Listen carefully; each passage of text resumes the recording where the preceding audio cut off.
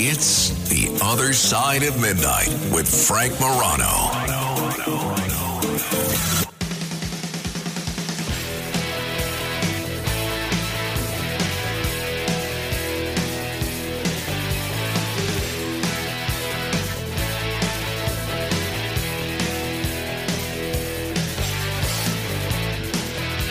This is The Other Side of Midnight. I'm Frank Morano. You know, yesterday we had a really interesting discussion over some proposals by the NTSB to limit speeding deaths in the future. And a lot of the callers raised really interesting points, and wherever they came down on it, I really appreciated their perspective.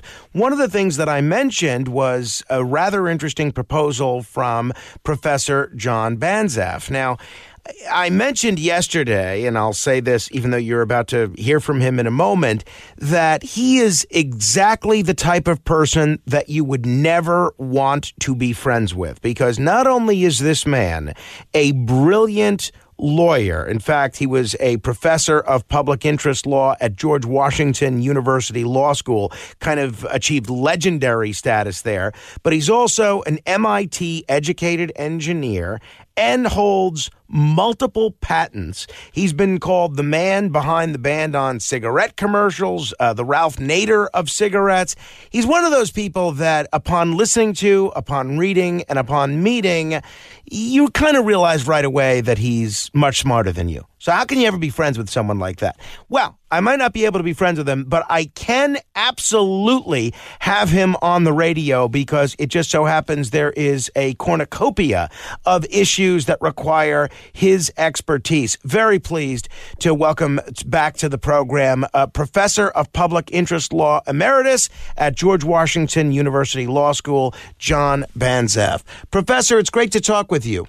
Thanks, Frank. I do consider you a friend, and let's talk about this proposal. There's a very interesting study just came out, and as Forbes magazine reported it, quote, most drivers engage in dangerous behavior, and speeders are the worst. And in fact, 1/3 of all traffic fatalities in the U.S. are caused by speeding. So the NTSB, as it's called here in Washington, has proposed a complex system. It wants to use your car's GPS location. It wants to use a database of posted speed limits, wants to add on some onboard cameras, and they're going to use all of this just to warn you, just to warn the driver when they're speeding, which probably won't do that much good. But since it's going to require new technology and many years to test and implement, it's only going to be marginally effective years from now. There's a much better, simpler today's solution. I want to get into that solution and pick your brain on a number of other things. But one of the things that I like to do, I've noticed with my audience, and I think with most audiences, they don't mind hearing alternative views. If they're conservative, they don't mind hearing a liberal perspective. If they're liberal, they don't mind hearing a conservative perspective.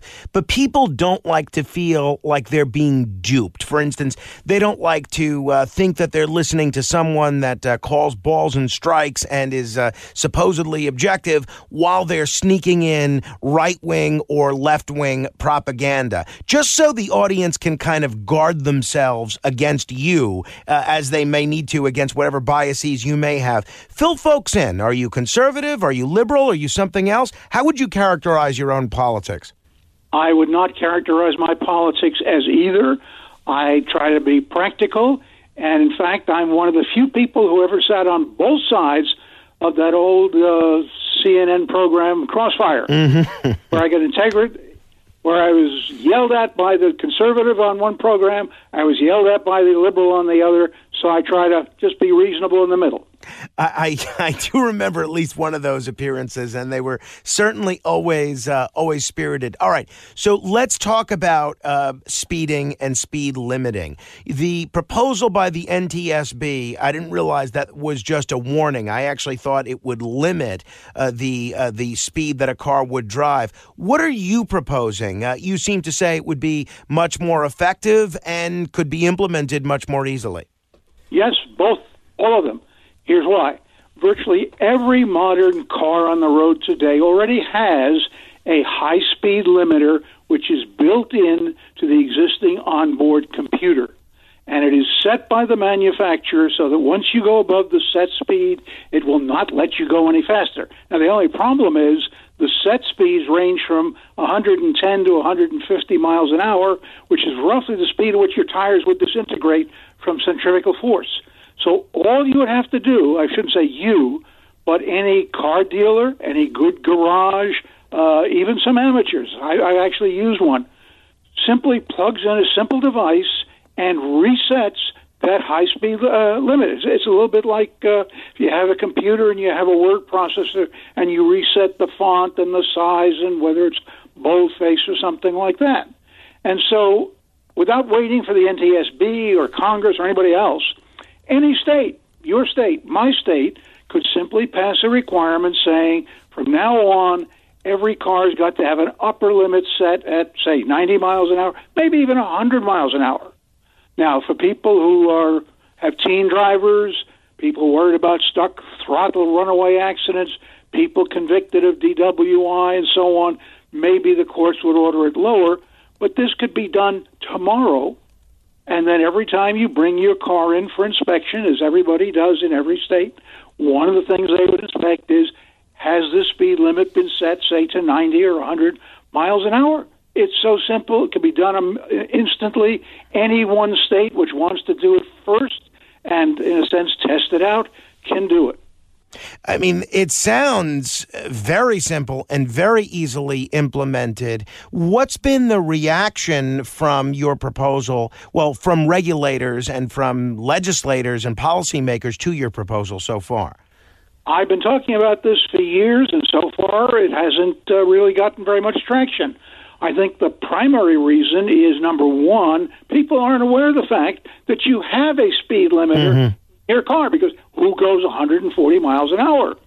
The other is government bureaucrats always tend to prefer the more complicated, expensive, time-consuming, and less effective solution to a problem when there may be a very simple one just, under their noses.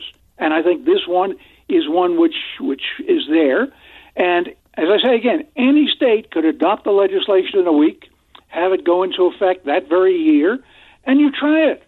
And if it seems to work well and reduces accidents, then other states can try it. If for some reason I'm wrong and it doesn't work very well or there's a problem with it, then that state simply erases that law and you're back at zero. You're not talking about any new systems. You're not talking about new software even. You're just talking about basically setting a value in a field just like virtually every computer user does with many programs. One of the things that some listeners raised yesterday, or at least one listener, was, okay, well, what good would this do if some cars had this limiting technology and others didn't? Under your proposal, pretty much all cars, including existing cars on the road, would be able to transition to this right away, right?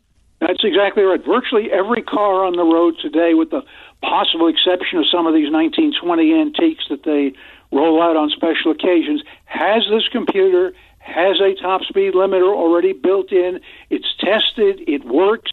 You don't have to have a GPS locator. You don't have to have a database of posted speed limits.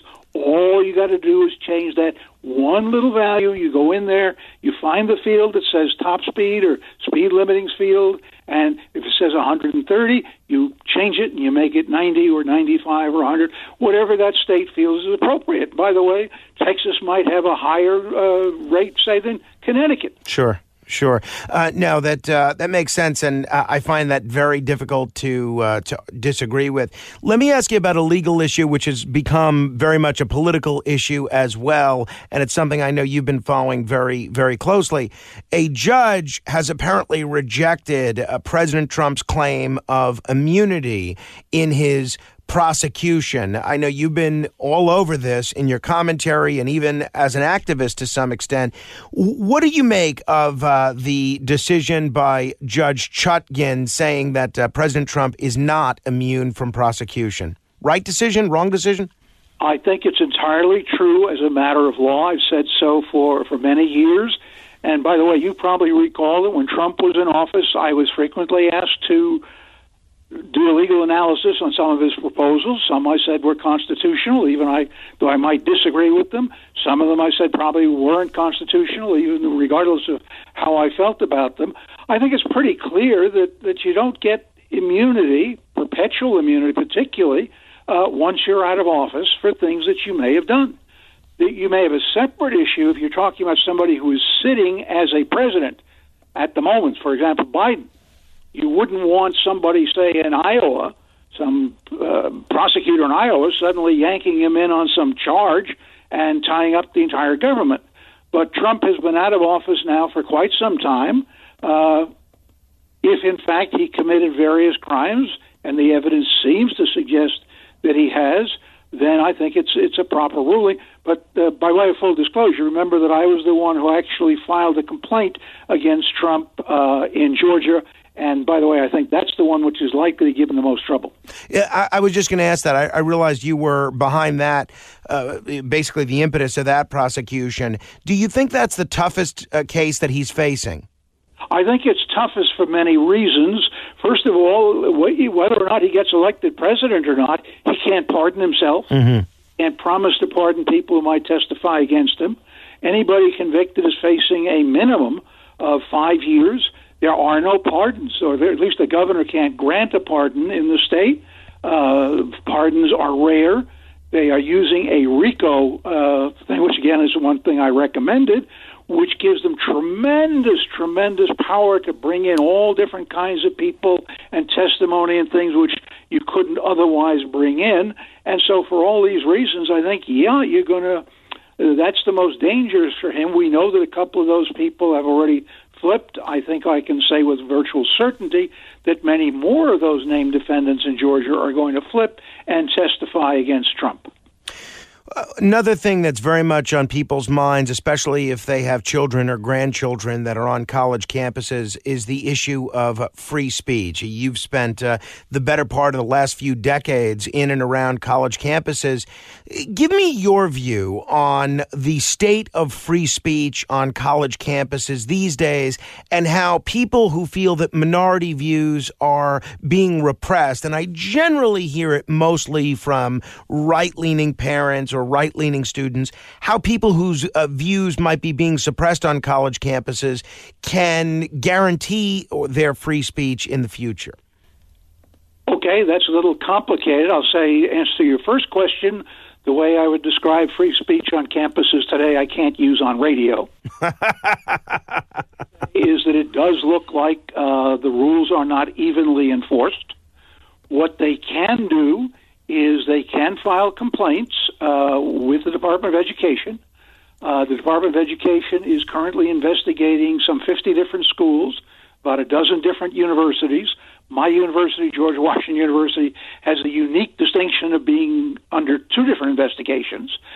But turning to the testimony today, or yesterday, I guess, mm-hmm. Your listeners probably remember that the college presidents got up there and basically said, we can't do anything about it. There's free speech. We can't stop them from doing it. Well, a word I can use on the air is that's crap and BS. And just to give you a quick example, my little university, they said they can't do things because of free speech. Well, they suspended it, almost expelled a student for very briefly displaying a religious symbol, just displaying it. When one of our law students used the single word Jew, J-E-W, in a private conversation, they began an investigation of the student. When some students, Chinese students, put up posters criticizing human rights violations by the Chinese government, they began an investigation which, as you know, probably could threaten the lives of those students because the communists have a way of doing something about it. They ordered one of our students to stop displaying a Palestinian flag, although students were displaying all kinds of other flags. They said there's a real risk that he might fall to the ground, hit somebody on the head. And I've never heard of somebody being injured by a falling flag. And in my case, I was a tenured professor. I was ordered to respond to a complaint that said I was rude, R-U-D-E, when I asked a non-GW trespasser to leave an illegally entered private non-GW building. And a couple of years ago, on the eve of their graduation, they almost expelled several students for publishing a satire of the dean in an April Fool's issue. Tell me colleges can't crack down. Everything I gave as an example here is obviously 100 times less serious than calling for the death of Palestine or from the river to the sea, whatever they're talking about. These are nothing. They didn't hesitate. Another organization looked at Harvard, which is one of those that testified yesterday, and they pointed out 7 different violations of free speech over the last couple of years. So these colleges can crack down if they want. I'm a notorious defender of free speech, but when it crosses the line and it goes from a mere expression of a view to a threat or harassment or whatever, it can and should be punished. Colleges don't do it. If you know of an instance, you should write to the Department of Education, file a formal complaint. It's very easy. And by the way, if the person involved doesn't want to file a complaint, wants to remain anonymous, get a friendly professor. They can file it also. You don't have to be the victim. And send a copy to your single legislator, your representative in the House, and also your 2 senators, because they are beginning to crack down and put pressure on the schools. I guess one question some people may have is, where is that line between hate speech and free speech? For some people, that phrase that you alluded to, from the river to the sea, is a call for the abolition of Israel and is deeply anti-Semitic. For other people, it's more of a show of Palestinian solidarity. Before you know whether or not it's appropriate to make a complaint with the Department of Education, how are you to know kind of where that line is? In some cases, I admit it would be difficult to draw, but we have a standard which has been around for almost 100 years, which says that as long as the speech does not present a clear and present danger, it is constitutionally protected. So, for example, I could stand up in the middle of the quad of my university and start yelling, "Let's nuke Norway." Is that a clear and present danger to anyone on campus? Obviously not. None of them are in Norway at the moment, and even if by some bizarre circumstance somebody would get the idea of nuking Norway, there's no way they could do it. It's not a very real threat. So simply saying in general, let's eliminate Israel, that is not a threat to anyone on the campus. Now, if you have a Jewish student and you put that on his door, that's very different. If somebody's walking by a Jewish student and starts yelling at the Jewish student that all Jews should be dead or in a gas chamber or whatever, that's a threat. That crosses the line. Where it's a close case, then the agency, which has the expertise, can make that decision. And by the way, let me tell you, having been on the inside of some of these, the mere fact that a complaint is filed, much less as the department agrees to investigate, puts tremendous pressure on a university to do something about it and to take things seriously. Another alternative, by the way, is the fact that increasingly alumni and trustees are now getting completely upset about what's going on. They're threatening to withhold their contributions, in many cases very large ones, or they're threatening to do other things about the school. And by the way, there's an underlying question here, which maybe we can get into another time, and that is putting aside what the university can do if there are students running around who want to make all these slogans and so on. Question is why? Why is it on college campuses and apparently not among students, not among kids of the same age?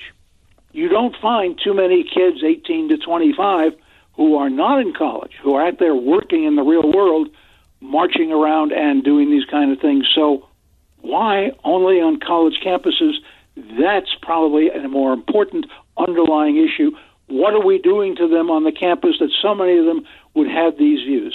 You know, it's so interesting in considering what the role of campus administrators and college administrators should be in larger political issues. There was an op-ed in the Wall Street Journal maybe about a month ago by Mike Bloomberg who said college presidents got themselves into this situation where people were demanding that they make a statement on the Israel-Palestinian conflict one way or another because they made statements on George Floyd and all sorts of other issues that have nothing to do with the college. On Face the Nation on Sunday, I think it was the governor of either Colorado or Utah that basically said he's asked the college administrators in his state not to, the presidents, not to make any statements on world issues that don't affect their college campus.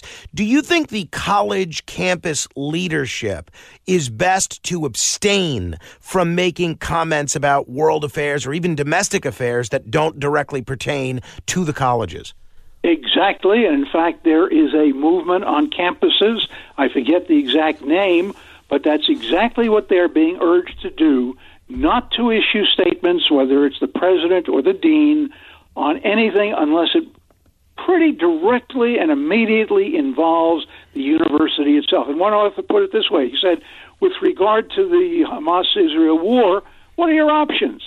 You can condemn one side and express sympathy for the other. That's a sure loser, he says. He says you can condemn both sides. That's an even surer loser because both sides will be aggravated. You could support the legitimate aspirations of both sides and reject violence, and then you're going to be faulted for occupying a lofty perch on these issues. Or you can issue a general statement in support of peace and diplomatic negotiation, and then you're going to be accused of trafficking in pious platitudes. College presidents, deans are not chosen because they have some particular skill or ability or training to deal with international issues, to deal with starvation in Africa, to deal with police shootings. Right, nuclear. Right. So I think unless it directly and immediately involves the university, somebody's going to put a road through the middle of it, somebody's going to take away their scholarships or whatever, the answer is no, don't say anything. Individual professors, sure, they can say anything they want, but the university should not then feel an obligation to come out and say, Professor Smith just said blah, blah, blah, blah, blah, this is outrageous and we disagree. No, you make no position. Individual professors express their own views, and I think everybody recognizes that.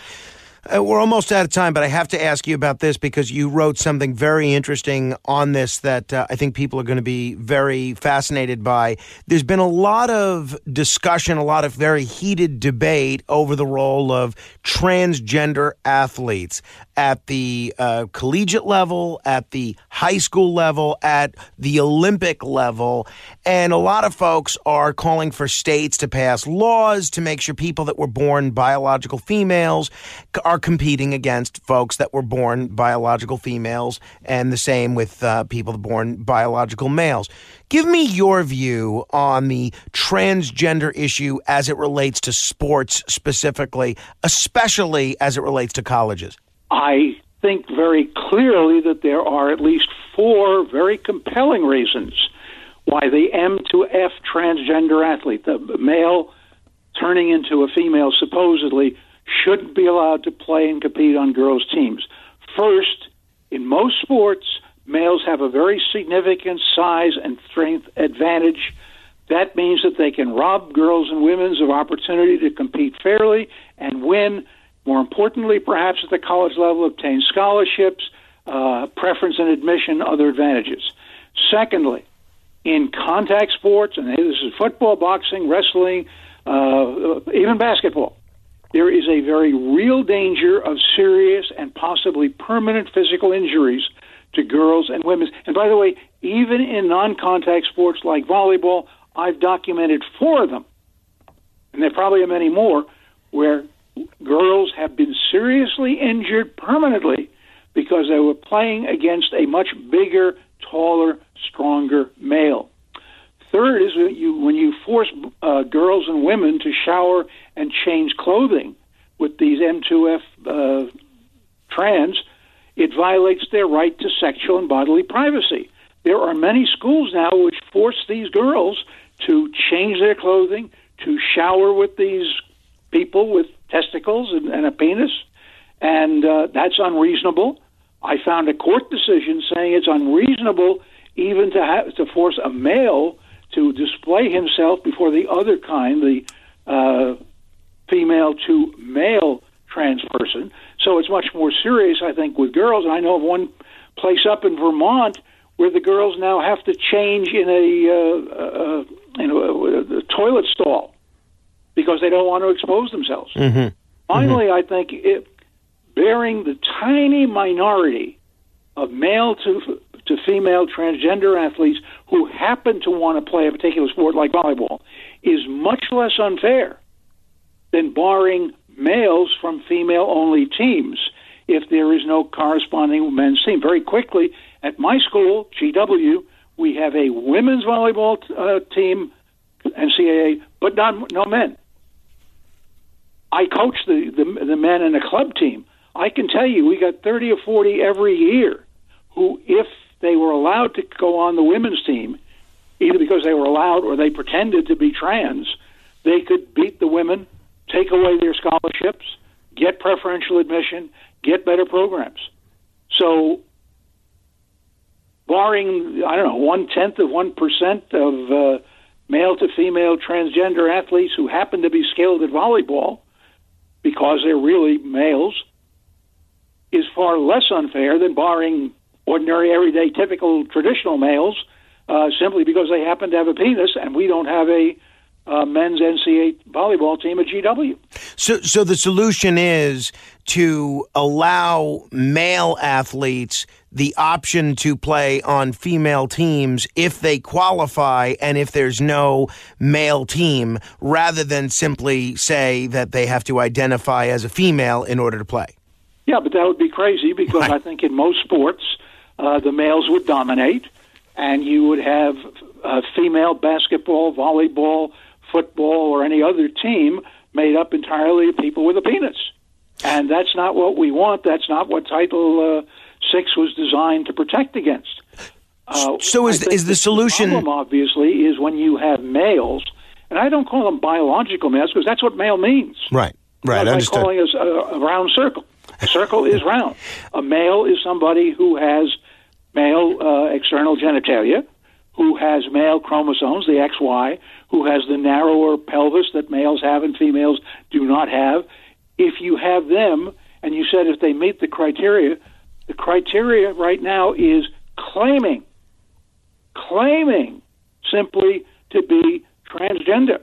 And I found an instance where some guy who had a beard claimed to be transgender, and they let him on the team, and he hurt a person on the other side. So from a policy perspective, the sanest thing to do is just to prohibit this.